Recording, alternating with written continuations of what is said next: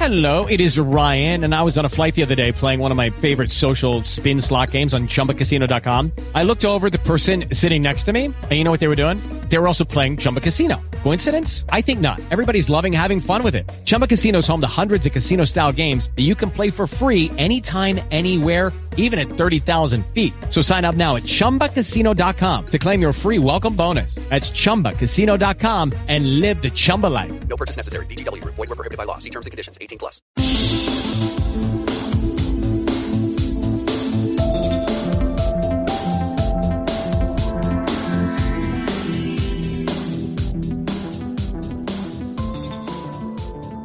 Welcome back to the Xcast X-Files Podwatch. This is episode 23 of our series of podcasts covering the entire run of the X-Files, and today we're having a look at Humbug and the Kalasari.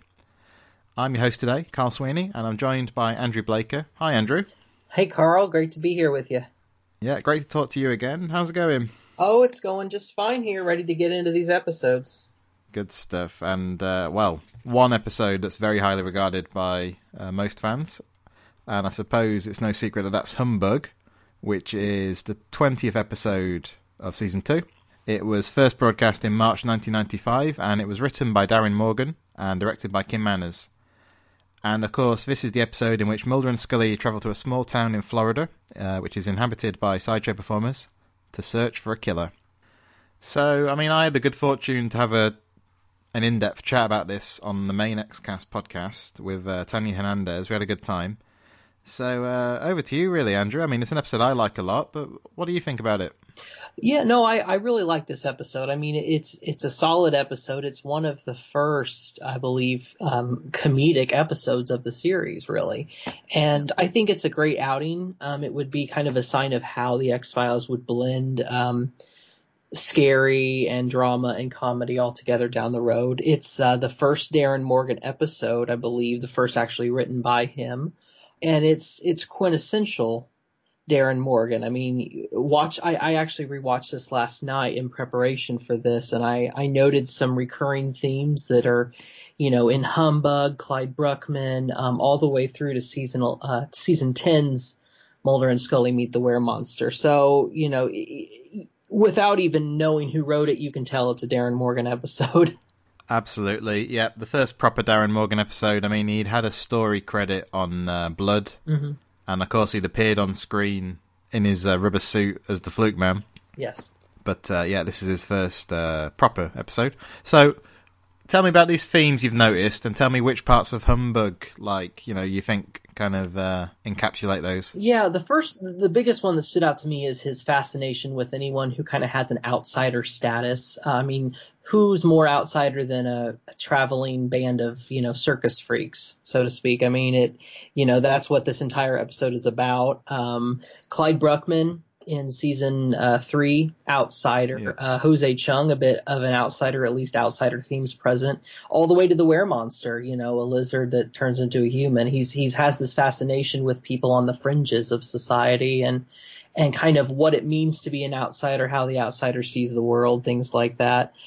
I should say there's a number of actors in this episode that will pop up in several more of his episodes, especially Alex Dakin. I believe that's how you say his last name. He's, I think he was in almost every single Darren Morgan episode throughout the series. I'm excited to see if maybe we'll see him in season 11. I don't know, but here he plays the curator, I believe, the museum curator, isn't it? Yes, that's right. Yeah, and a great turn. You never actually see him face on or anything, but he sets the stage for really what his contribution to the series will be. Yeah, you mentioned Alex Deakin, and more generally, I think it's a very well cast episode, and you've got a mix of people who have actual experience performing in sideshows and things, and also just kind of quirky, offbeat character actors. People like Michael J. Anderson, who plays the guy at the reception. It's a particularly well-cast episode, I think. Do you agree? Yeah, I do. And one thing I noticed, too, from the very beginning, which I got to say, that teaser is a great teaser. I mean, it's just really, really spot on. The funeral scene, which is one of the first scenes in the episode, is just I want to talk about that one because that kind of sets the stage for what you're going to get in the episode. You've got some great characters, people who are on screen for even only a single scene, and yet one thing that I felt watching it was Darren Morgan rather, has a great command of characterization. You feel like you know a little something about these characters from the very limited exposure you get to them. He's good at writing characters, I think, comedic characters anyway. And this episode is no exception. I thought that really stood out. You got, excellent characterization and characters that you want to know more about. You don't, because they end up, getting killed off or forgotten, but you do, you feel like you could know more about them. Yeah, I definitely agree with that. Great kind of like short story characters or something where he can very like deftly bring them to life with only, a line or two or a scene here and there. Definitely agree with that. I mean, I'd say if you're making a list of like the most important episodes of the series, you'd probably have to include this one just because it's like the first proper comedy episode and it has such a bearing on the direction of the series going forward, I would say. Yeah, I mean, I think especially in terms of, there's not a huge number of X-Files comedic episodes compared to the, standalones or the Mytharc episodes, but this is, I think, the first, and, it has a good blend of something that the X-Files sometimes does well, sometimes does not do well, which is kind of blending the comedic with the absurd or the dramatic. And I felt like this episode really did that because it alternates between, outright comedy and then more drama, more, terror and, the theater of the absurd, as you might say. So I felt like it was a good touchstone for episodes that would come afterwards. Yeah, and I think a lot of the credit for the success of this episode must go to Kim Manners. And, they didn't really ease him in gently to the X-Files because his first episode was Die Hand die Verletzt, very extreme, very scary stuff. And then this one, like the first comedy episode, and one of the things he used to talk about was how, I think he felt this could end up being a disaster. I think there were other people in the crew who were kind of a bit apprehensive about how this one would turn out, but I definitely think Manners did a good job here, and yeah, he deserves a lot of credit. Oh, absolutely. I mean, like no one probably will contest, he's one of the greatest directors that the show ever had. And I do think, I don't know, Darren Morgan, he wrote some great episodes, but he didn't write that many, so you don't have a huge amount to base an opinion off of. He never directed one until season 10. So as far as his directorial style versus his writing style, I don't know, but I think that Kim Manners, I think this episode really benefits from that. It would have been interesting to see if Darren had been given, free reins, if he had been the director of this episode or even other episodes like Clyde Bruckman and Jose Chung, what would the reception have been? Would it have been as favorable, or would it, maybe have a little bit of mixed reviews? I don't know. That's interesting because I've heard Darren Morgan interviewed about this one, and he sort of said that he was on set, through the filming of it, and he'd been told, I think, by Carter, like, just keep an eye on the filming, make sure they do what you want them to, not that he had control, but, make sure the kind of what happens matches what you intended. And Darren Morgan said that, everybody was just saying the lines a little bit wrong, but not wrong enough that he could, like, really feel comfortable in intervening, So, yeah, I think, like, whereas the crew thought this might be a disaster, but were generally pretty pleased about how it turned out, certainly if you read a lot of Darren Morgan interviews, he wasn't overly pleased about the final result, which is a real shame because I think it's a very strong episode. I think he was kind of pleased with how Jose Chung and Clyde Bruckman turned out, and he's less fond of this one and War of the Coprophages. I mean, where do you think this one ranks in the Darren Morgan canon then, as compared to those other episodes? For me, War of the Coprophages as well as Jose Chung are up there for me. Clyde Bruckman is a very good episode. It's a very solid episode. More on a personal level, it's not one of my favorites. Don't ban me from the podcast, but I would go as far as to say it is a little overrated in my opinion, in my very controversial opinion. But I feel like Humbug probably ranks somewhere in the middle in terms of his efforts. I would say, to me, at this point in time, it's stronger than the Weremonster episode.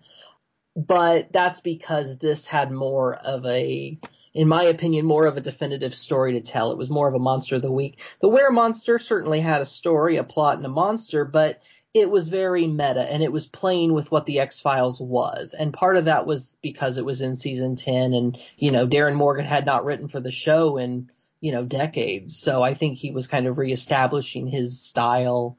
I'd say Humbug probably falls right in the middle behind a couple of his classics.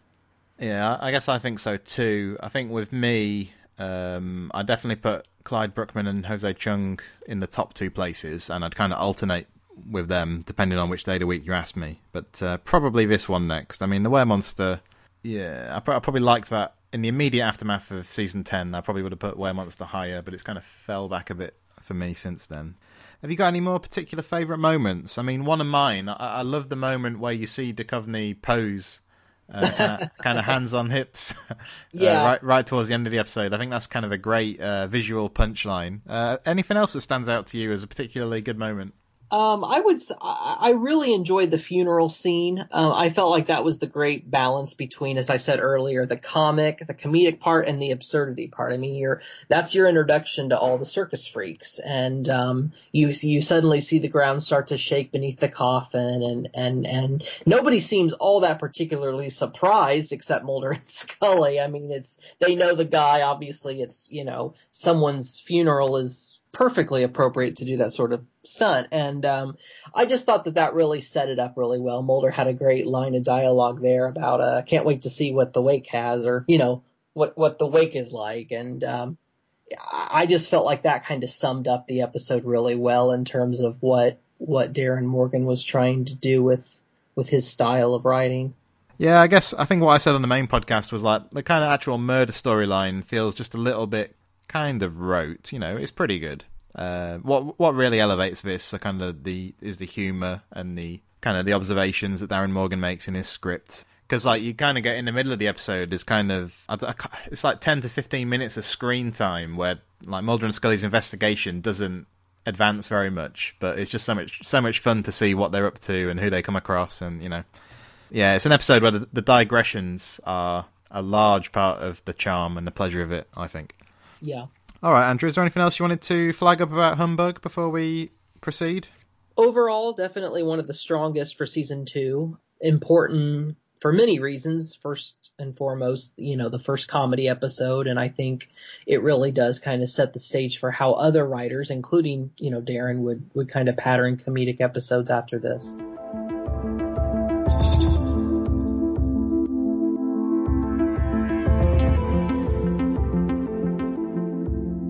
So, The Calasari is episode 21 of season 2. It was written by Sarah B. Charno and directed by Michael Vijar. And this is the episode in which Mulder and Scully investigate the death of a young boy whose family is then plagued by a series of tragic events. Yeah, again, this is one I was able to talk about on the main podcast, and I had a good time sort of tearing this one apart with Clara Cook. What do you think, Andrew? Do you like this episode? I'd say it's probably just average. I don't hate it, but I lost interest probably 3/4 of the way through. The plot takes so many different turns, twists and turns, and it just kind of, I found myself losing interest. There's some elements to it I like, some characters in it that I like, but on the whole, it's not that impressive of an episode. Yeah, I feel much the same way. I think it's, there's so much good stuff in season 2, but this is probably one of the weaker outings. I mean, it has some memorable aspects. The teaser's pretty memorable with the death of the child. This actually was the only episode of The X-Files to receive an 18 rating in the UK, which is kind of the maximum classification you can receive. 15 is the next one down, which a lot of episodes got. Because of that opening sequence. So my question, I guess, is do you think this episode is too graphic, and does it deal with the subject matter of, loss of a child, grief, etc.? Does it deal with those things particularly well, do you think? I wouldn't say particularly well. I did find the teaser kind of disturbing. Yeah. Absolutely. So I can understand. I didn't know that what you just said, that fact about the UK rating, but it's not surprising because, I mean, that sort of stuff is, not something that normally anyone's comfortable with seeing on TV. I felt like the whole twist with the boy who is seemingly behind what's been going on, the older brother, he was a twin, and his twin, whatever the twin's name was a stillborn. And that doesn't emerge until the very end of the episode, which is supposedly the emotional, crux for, the evil, the strange happenings that have been going on, what presumably killed the brother, what killed the father. So that felt like that was kind of just a last minute thing they threw in there. So no, I wouldn't say it handled it really well. I felt like it was pretty uneven. Yeah, I agree with you. I think something like the internal logic of like the plotting doesn't really stand up in the cold light of day. So with that being said, it's a case of, do you get swept up like in it moment to moment? Do you find it scary and all that kind of thing? And people's mileage will kind of vary on that, I suppose. I mean, I find some of the stuff like with the chickens and things kind of unintentionally kind of funny and amusing, but I don't know if you felt the same way or not. Yeah, well, that chicken did not look real. That looked like a rubber chicken if I ever saw one. But no, like you said, it feels like it demands a lot from you because there's all these twists and turns, and it does have a very creepy feel to it, and yet it also has some aspects that are kind of so strange that you, like you said, almost laughable, and you just kind of fall out of it, I think. I'll tell you, also, this is one of the episodes where, like, Scully experiences and sees a hell of a lot, really, in the climax of this episode. And it's episodes like this that, when people moan a bit about Scully staying a skeptic, it's things like this that actually make you think there is some validity to that point. Oh yeah, definitely. I mean, you wonder how she rationalizes away what she sees at the end of this episode. What about, I mean, I'll tell you what's significant about this episode. First appearance of Chuck Burks, played by Bill Dow. So he only goes on to be in around half a dozen episodes, I believe. But like, what do you think about Chuck? He's a nice little recurring character, I think. Oh, I love Chuck. He should have gotten a spinoff. He should have been in The Lone Gunman is what he should have been. But no, I like that. You're right. I was going to point that out, actually. I wrote it down. It's his first episode. He is in, I think, a total of 6 episodes. Woefully underused, in my opinion. But you also have in this episode the character of Karen Kosif. Oh, yes, that's right. Who I don't remember. She was first in Irresistible in season 2. I don't remember her in that episode. I'd have to rewatch it. But she is a social worker in this episode. She's a social worker. She has a great turn in season 4's Elegy, kind of counseling Scully, and she's great in that episode. She was in Founder's Mutation this last season as well. So, very small, recurring character for a very short period of time, but I felt like he had some good acting from the both of them in this episode. Yeah, so you should check out Irresistible. She has a nice scene in like the middle of that episode where Scully returns to Washington, like in the middle of the case. Yeah, that's good stuff. And in Founder's Mutation, she's like a different character, isn't she? Sister Mary. Yeah, she is. She's a Catholic nun. Yeah. Yeah, but yeah, it was good to see that actress back again in season 10. Yeah, as regards Chuck, I think you're definitely right about the Lone Gunman thing. Actually, I'd have probably been happy to see the Lone Gunman a little less and see Chuck a little more. Exactly. Yeah. He's got potential, and I think I am glad that he at least is in 6 episodes. The X-Files does kind of tend to, create a couple good characters, but they're only in 1, maybe 2 episodes, and you don't have too many recurring aside from, the big ones, of course, that everyone knows about. So it's nice to see those little characters that you really have to think about to remember who they are. And I was going to ask you for any favourite moments, and I'll give you my favourite thing about this episode, but it's not really on screen. It's just that I came across a couple of quotes from Frank Spotnitz where he was saying that actually kind of a lot of work went into this episode to make it scarier. And I just like the idea that this was never going to be a classic episode. but that they would kind of work their socks off to make every single episode that went out as good as it could possibly be, by the time they were done. And, it probably meant that this went from being kind of a terrible episode to being this kind of almost serviceable outing that it is. So I kind of I've always liked that quote because I think it kind of sums up like the ethos people worked to when they were working on the X-Files. But do you have any favourite moments like on screen from this episode? Anything else we haven't touched on? We already touched on it. My favorite moment probably would be when Mulder and Scully consult with Chuck Burks. Like I said, the episode as a whole just doesn't really do it for me. There aren't too many standout moments that I think of when I think of it. Yeah, Scully has a good line, I think, to Mulder saying, "Did you ever hear about wind in kindergarten?" It's kind of like a yeah, good. Kind of like a comeback to him. Yeah, that's a good moment. There isn't a huge amount of humour in the episode, or at least there's not a huge amount of intentional humour. But there are some rubber chickens, like we said. That's right. That's right. Okay, so tomorrow on the podcast, it's F Emasculata and Soft Light. In the meantime, though, you can find us on Twitter at the X_cast, and you can find us on Facebook as well. If you type in Xcast, you should find our page and our group, which is called X-Files Basement, the Xcast podcast fan group. Until next time, listeners, trust no one.